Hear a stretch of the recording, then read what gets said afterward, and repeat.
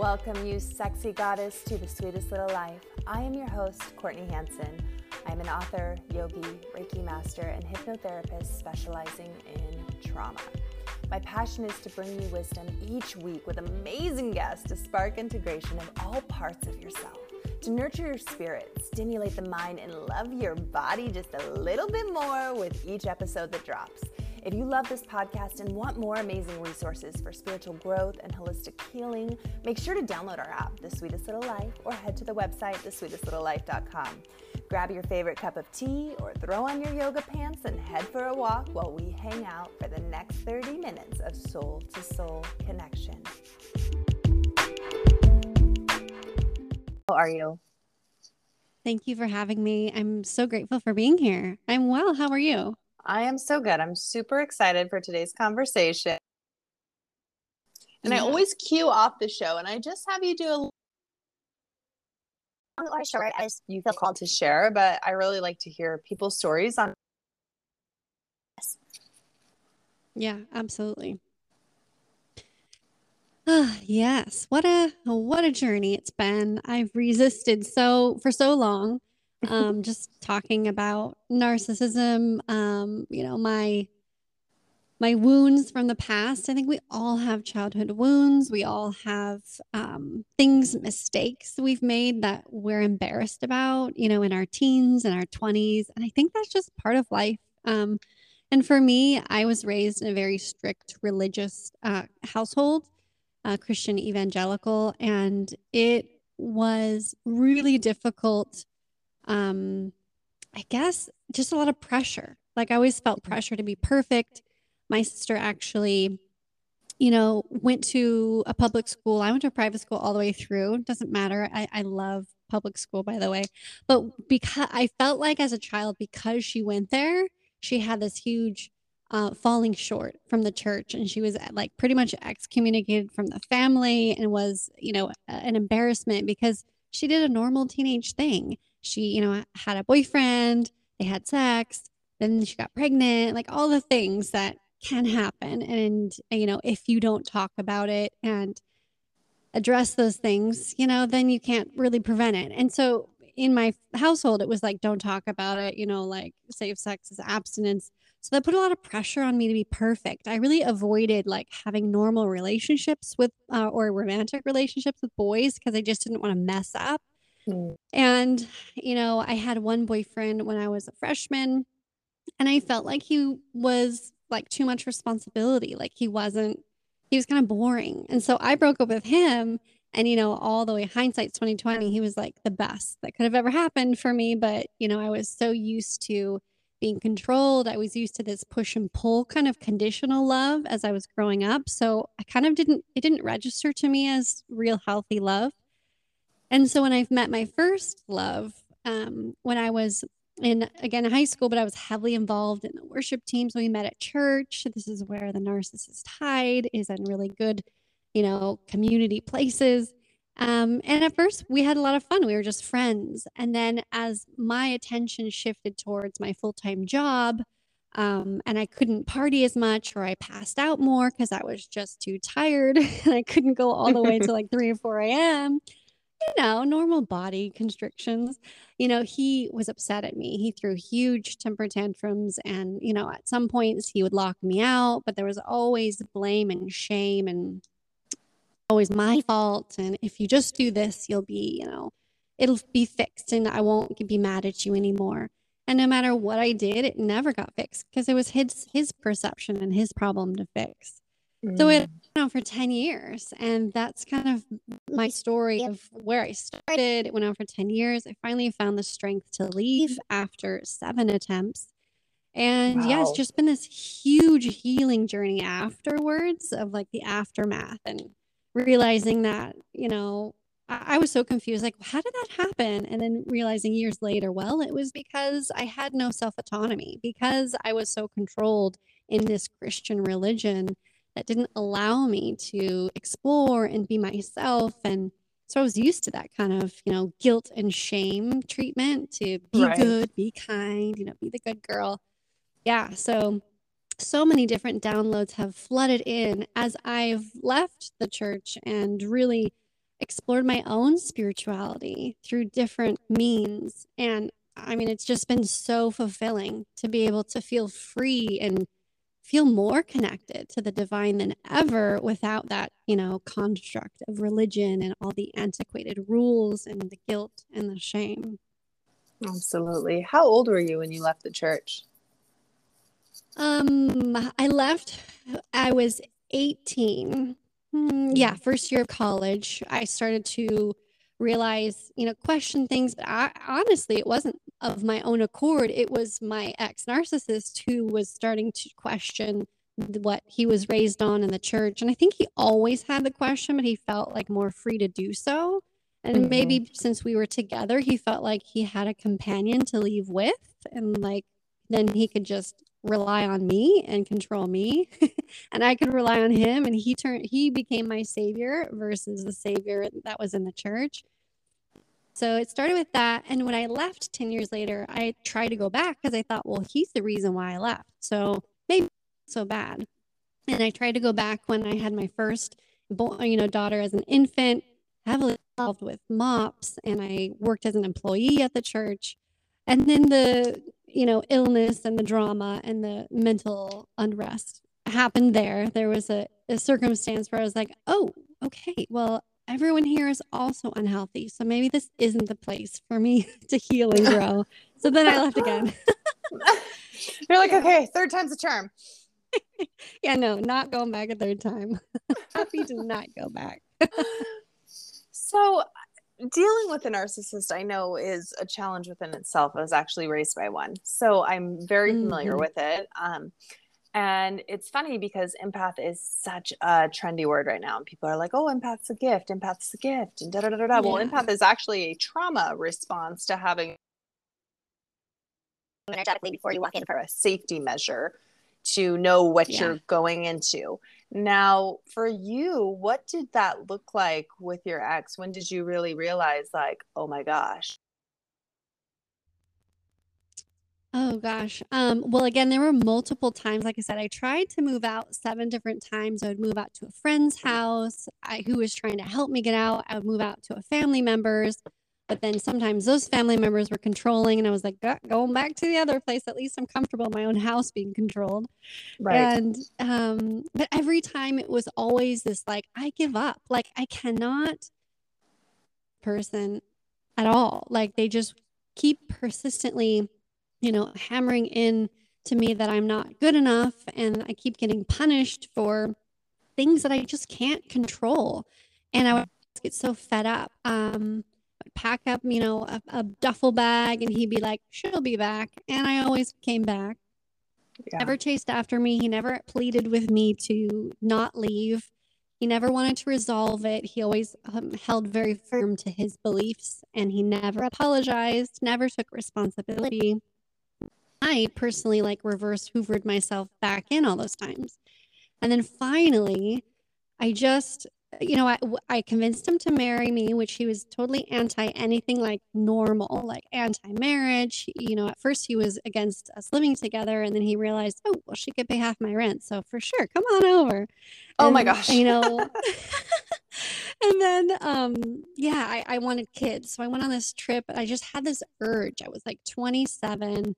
I just kept having this feeling, this pull, like I really need some fulfillment. And I thought it was through kids, but I was like, no, that's dumb. Like, I shouldn't fulfill myself through kids. So I kept pushing it off and listening to him. And I went on this trip up to Washington. I was isolated from my family. So this was like a totally divine, serendipitous thing. My aunt invited me. I had the money to go. So I went. And my cousins have loads of kids. So I was surrounded by all these beautiful babies and kids and toddlers. And I really enjoyed myself, and everyone was happy and healthy. And we were just laughing. The emotions were light and airy. Everything was really smooth. And I came back, and I just shared with him how much fun I had. And it was such a pleasure to be with them. And he immediately went in on it. He went in to cut it down. Not even oh, that's great. However, he was like, nope, they are readers. They are horrible people. No one should ever have that many kids. And on and on and on. And I sat there and I realized he is never going to understand me. He's never going to hear me or listen to me ever. Like, I've tried for 10 years now, and I keep believing him. And this last time I was just like, you know what? I don't. Like, I'm done. And of course, it was difficult. It wasn't like, oh, I found my strength and I'm ready to go. I was sobbing in the bathroom. We were out in a public restaurant and I was just sobbing, realizing that this was it. Like, that we need to go to therapy. Like, he is so healthy and he's never going to listen to me. So that was kind of the starting point of really gaining that strength and seeing that we were not in a healthy relationship. Right. So when you actually realized, I ask these questions just because I know there's a lot of people who are in toxic relationships or in a relationship with a narcissist and they have no idea what that even looks like. And so what are some signs that you first noticed that you were like, okay, this is not okay. This is never going to change. There's nothing I can do to change this person, because as women, I think we naturally want to fix people, right? We want to help. Yeah. Like, we want to nurture. The last thing you can do is fix somebody else. Even if they're healthy and they need some therapy, or they're not, NPD at all, you can't fix them. It's got to be their choice. I just have to acknowledge that I lost my train of thought when I said that, because I wanted to acknowledge what you just said about not knowing that you're in a narcissistic, abusive relationship. Now, with all of the information out now, you probably, have been watching videos, listening to podcasts, and going, oh, yeah, maybe. And sometimes, a lot right now, too, everyone's overly labeling people as narcissistic when they may just be super self-centered and they're not on the NPD spectrum. So, there's that, too. But when I was in it, I didn't even know what narcissist was. I did not know that I was being emotionally abused or sexually abused. I had no idea. My therapist was even introduced months later. And I was like, what? What is that? Oh, it's like, it's just part of who you are. And you don't realize that you are so enmeshed and connected to your identity, being wrapped up in how they perceive you. And I think that was the biggest kind of lesson out of all of this, was everything about, my childhood and my wounds and how I do was to get praise and love and attention from everyone outside of myself. Narcissist banks on that, because that's how they can control you. If you don't care and you're like, I love myself, I do me, go F off, like, then they're like, oh, well, that person's not vulnerable, so I'm not going to go abuse them. So exactly, it's important to see the signs that, for me, it really was the lack of understanding and empathy. And he would just lecture me on and on when I was just sharing a feeling, right? Like, you share a feeling like, oh, I really had a wonderful time today. Like, a healthy relationship would acknowledge that, yeah. And it would just kind of end there. Like, yep, it was really nice. And they would collaborate with you on how nice it was, or I guess they could disagree, but if they disagree, they didn't enjoy it, they'd be like, yeah, it was all right, versus a narcissist is going to just go in and convince you of how it wasn't a nice day or how it wasn't something. So they're constantly invalidating your feelings and proving their point to you and trying to control you. So that's definitely a sign that anytime you're expressing emotions and they're not validated, and inside your body you start to recoil and like regret that you shared that, that's a huge red flag that you're dealing with someone on the narcissistic spectrum. I love that you say recoil, because that is a perfect way to describe. You're like, revert, take it all back. Once you start reading what the response is going to be. So you were really dealing with two layers, and I very much empathize with your story, because I too was raised very, very evangelical. Like, we'd go to, missionary things and hand out things, and I had to wear dresses down to my ankles for a long time, and I totally rebelled in high school. But it was always that. Even when I was going for my Reiki master, that was something. There was a reincarnation class like so not okay inside doing the class because I was like, oh my God, everything in my body is like so tight right now and I can't even hear this or like acknowledge this. And then when the things that they were teaching started to click and make sense, I was like, oh, brain, like what's going on here? And I had to grant myself the biggest permission slip. Why? To do that, I was able to really understand where my belief system was so ingrained into me and where that trauma, the fire and brimstone, being raised in that, and also having it used as a fear tactic of control. Yeah. And I understood that, and I paired with something else, I was able to understand myself on a way that I could take my power back.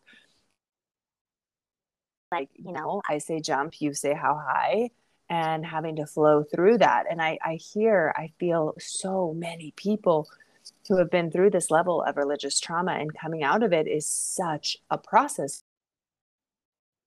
Yeah. Oh yeah, absolutely. It's almost like the Great Awakening lately. It's like all of us millennials are realizing like, wow, all the boomers were really sucked into all this Christian cults. And the majority of it is Christian if you're in the United States, because that's kind of like we're still dealing with it. I just heard on the news about some bill being passed that if someone pays a sponsor like a sign to be put up in public schools, like "In God We Trust," it's like because that's what on. It's like, well, there are lots of other men, actually most of them were Stoics, who founded the nation. But sure, go ahead, again, be narcissists and take over the control of the narrative of our country. Yeah. And it's really just traumatizing. And I really do see that them as a cult, because there's no, because of the guilt and shame, and it's all very narcissistically manipulated. And then you've got the Catholic Church, with all the there, it's like it's so obvious on the outside how narcissistic and abusive it is, but they're harming, manipulative, and controlling. And they do, it's that whole fear tactic that I think it's not working on all of us who are awakening. We're like, whatever. Exactly. That. Did you? What was it called? It was about King Henry and all of his wives and in the religion. And I very rarely got sucked into this series, and it was so interesting. Based on Catholicism, and he would change the laws of religion according to who he wanted to sleep with. And so like he wanted to be able to like have divorce be legal, and he didn't want to be married to this girl anymore. And so he would just change the entire religion a little bit, like just tweak it, and then when something would happen, or like if a wife would cheat on him, he would change it again to where it was legal to hang her. And I was just watching this like, oh my God, it was all fact. It was all based on like, history. And I was just blown away. And it really does, like, we are, unless you go back in time and see the patterns of what has happened. But I was like, my gosh, when you look at narcissism, real narcissism, not the trendy, like, I feel like TikTok has kind of taken that over and used the word as like a very trendy word. And it is a really serious thing and a real thing. And for people, and for people who have been through it, I mean, it's not someone who's self-centered. It's very, very deeper and much more evil. Yeah, it's very, King Henry is a perfect example just of that malignant. But when I think of that, that's it. I'm like, that's him. that's a perfect definition. And every single movie now that I watch, no matter what it is, the bad guy is always a narcissist, because they have to be every time horribly, evilly bad. And I'm like always, especially the cartoons, I point out to my kids. I have an 8 and 7-year-old. I'm like, there you go. See that? That's a red flag already at the beginning of the movie. The foreshadowing. I'm like, that's a narcissist. Oh my gosh, I love that you teach your kids that. Yeah, unfortunately, my little one in first grade dealt with the general public calls them a bully, but my gosh, she is a narcissist in formation. I can see it. She's so manipulative. It's insane. Yeah. Age. So yeah, absolutely. I advocate for children emotional intelligence and the science about them. That's my whole mission, is to try and end this generational like fog of not recognizing narcissists. Yeah. So for the audience, I love to always give 3 things that they can really kind of put in their tool belt and start implementing within their lives daily. And so if let's do it 2 ways, because I feel like it's, if someone is battling with being a narcissist, tools that they can do to start recognizing and changing, and then I'll go with parts. Ooh, I love that. Because honestly, in my, recovery and meeting up with my current husband, he was such a great accountability person because, my parents were covert narcissists. So whatever you are raised with, you pick up on. So I had that subconscious talent of using guilt, to get my way and be like, ooh, I don't like that. I'm not receiving that guilt here. Like, and I'd be like, at first I would resist and I would fight him on it. And he'd be like, nope, draw the line, draw the boundary. No. So yeah, what you need to do, what I did was to drop my ego, right? Because the ego kind of controls all of these subconscious like autopilots. And in order to rewrite those mirror neurons, you need to start by recognizing some of those things you're doing. Maybe, manipulative because you want to get your way, and that's something that children do. It's natural. But as we become adults, we need to grow out of that and kind of have freedom and independence within ourselves to feel confident. Like, okay, if that doesn't go my way, I'm fine, right? I'll survive. I don't really need it. And so here's something to look at, right? If you're kind of in this lack mindset and there's, you don't have a gratitude journaling or gratitude just reciting practice, you will always kind of wrap into your ego and make sure things go your way. But if in gratitude, everything already is going your way. So you don't need to. So I would say number 1 is gratitude, is dropping the ego of really like evaluating, is this for the higher good of everyone, or is this just something selfish that I want for my, and really getting that in check. Because then you'll be able to receive, coaching. You'll be able to receive something from your therapist or your partner or a friend or whoever's holding you accountable. And then once your ego is kind of dropped, you don't have to kill it because it's definitely part of you that's good, but you need to balance it. So dropping the defense mechanisms, that fixed mindset, shift into curiosity and the growth mindset so that you can see patterns and then rewrite them. Oh, I like that.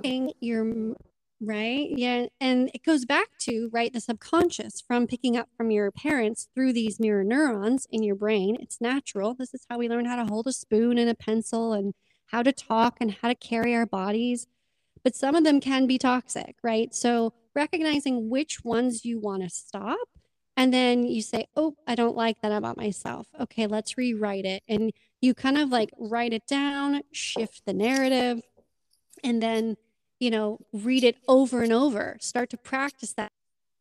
Okay, when this happens, I'm going to just breathe and I'm not going to react. Or when this happens, I'm not going to yell. I'm going to go and do some EFT tapping to make sure I don't yell, like different things like that, So it's important to recognize those habits that can be prone towards the narcissistic spectrum. I mean, if you are clinically NPD and you really struggle with it, then you need to go to therapy for sure. That's really the only way to kind of allow yourself to be conscious of it and have the therapist help you with certain exercises and patterns. But again, even with that, it's dropping the ego of recognizing, hey, I don't want to hurt my loved ones. So how can I fix this? Absolutely. And I think too, coming from the flip side with people for tools, I love that you brought up EFT because I think that can go for both ends, whether you are the abuser or being abused, because EFT tapping is such a beautiful way to quickly balance that central nervous system and just come back into the body and come down a little bit from wherever you're at, whether it's a super low fear-based vibration or whether you're at a super, low anger based, right? And so for both sides, I think that's such a good way to, and you can do it with no, I mean, it's so simple to do. Yeah, it is. I have it in my book. I have it on my YouTube channel, and I plan on having it on my app. It's just like such a great thing to just quickly reference. And then once you practice it for like a couple weeks with someone, a guide, even maybe even a week, then you can do it on your own. You're like, I got this. I can go through all of the pressure points and just calm yourself right down. Absolutely. Now, on the flip side, for someone who is right now in it, listening and hurting, what are some ways that they can start to find some relief if right now they can't leave the relationship? Yeah. Spending quiet time in nature, even just walking out in your neighborhood, is the first step, is grounding yourself, because when you're with the narcissist, they have your head and your mind all up in the air, twisted backwards, attacking your own self, attacking the friends trying to help you get out. And you're so confused. You literally feel like, I know from my personal experience, I felt like I was taking crazy pills that were invisible. And I don't know when I took them, but I was like, what is going on? Like the world was just upside down all the time. So grounding yourself out in nature, I think, is key. I love to find like a really wise tree or walk through the grass barefoot and just like stop thinking, stop putting all those thoughts of, or going through the thoughts of what just happened and what they just said in your head, and just pause and ask the tree, like, what should I do? What is the real true answer of what's going on here? And when you stop and listen to them, eventually, it's a great practice. It could be the tree talking to you. It could be just your own intuition, right? It's just this practice of pausing and listening to your own intuition. It's huge because they bank on us not doing it. Because once you start to listen to your body and your intuition, boom, they have no more power over you. The only thing that they have power over is your thoughts. You stop, playing everything over and over in your head, up in your head, and you center down into your heart, into your lungs, and your body. That's where you gain your power. And that's where you start to get the clarity that I think I need to create a plan to leave this person because they don't have my best interest in mind. Yeah. Because I feel like when we can't write it down, that inner voice, in it, and you're in the mud, right? Like the walls are closing in all around you, and it's hard. You really, and it's so, it can be so hard to make happen. Like it's some, like, oh, it's that little moment of that little 5 so hand paralyzed because the walls are closing in, to literally rocket launch yourself up and just do it, go. Yeah. And you don't actually like literally go out and tree and sit there rather than, curling up on the floor in your house where all of that toxic energy is just hovering over you. Absolutely. Yeah. So I know we could talk about this forever and ever. So many layers, right, of this in general. But if someone is reaching out to you directly or finding more about how they can get help, what is the reach at, and what right now are you working on? Yeah. Gosh, the best, whatever you prefer, you can always go to my website, ravenscott.show, and you can listen to the podcast and just start listening to other specific narcissist episodes. I do them Tuesday, and I have interviews every Thursday. You can always DM me on Instagram at ravenscottshow. I'm always listen and just encourage you and kind of mentor you on that, you are worthy. You are not going insane, that it's just all of them projecting it on you, and you got this. So that's something that I really love to do. And I'm working on an app. Like I said, I have my book. If you even want more resources, actually, that'd probably be another deeper dive. My book is called Empath and the Narcissist: How to Overcome PTSD, Codependency, and Narcissistic Abuse. And at the end of every chapter, I have some type of exercise, like Ho'oponopono prayer. I have guided meditations in the book. The EFT tapping is also included to help you heal and to help you have the resources and tools to be able to combat this, illness. And not so much like upfront. I don't recommend arguing with them, but the combating is like just developing your own self-worth and the confidence you have to say, I don't put up with this anymore. So that just also launched or went live on Audible a couple days ago. So I'm super excited that that's up to listen to as well. Congratulations. Yeah. Thank you. Amazing. Thank you. Awesome. Well, thank you so much for your time today and really being an open book and giving the audience so much empowerment. And I can't wait to talk to you soon. Thank you so much for having me. I truly am so sorry that you had to have the experience of narcissistic parents, or at least one. I think that's the most painful because the romantic partner, you're like, okay, they were a jerk, move on. But when it's from your family of origin, I can 100% empathize. It's truly difficult, but it's a huge soul evolution, a soul like almost an up level, like you're upgrading in this that. Is now learning. I mean, there's nothing more powerful than being able to heal and walk through that and coming out on the other side with getting it, with understanding the why behind it, on a soul level. And I think we really do have to come to that soul level of, why did I agree to this? What was I thinking? Right. I take it back. I know. I've experienced that. I was very narcissistic in a few lifetimes ago, I guess. So I'm on the other end of the receiving end. So I'm like, okay, I got it. I'm sorry. Yeah, we're moving on now next lifetime. We're past this. We're past this.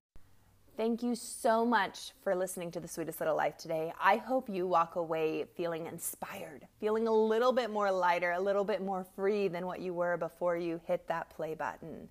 As always, please, sharing is caring. We love to hear your thoughts. We love to get feedback, guest recommendations, all the things. And if you're not subscribed, hit that little subscribe button before you leave today. And until next time, we will be hanging out soon.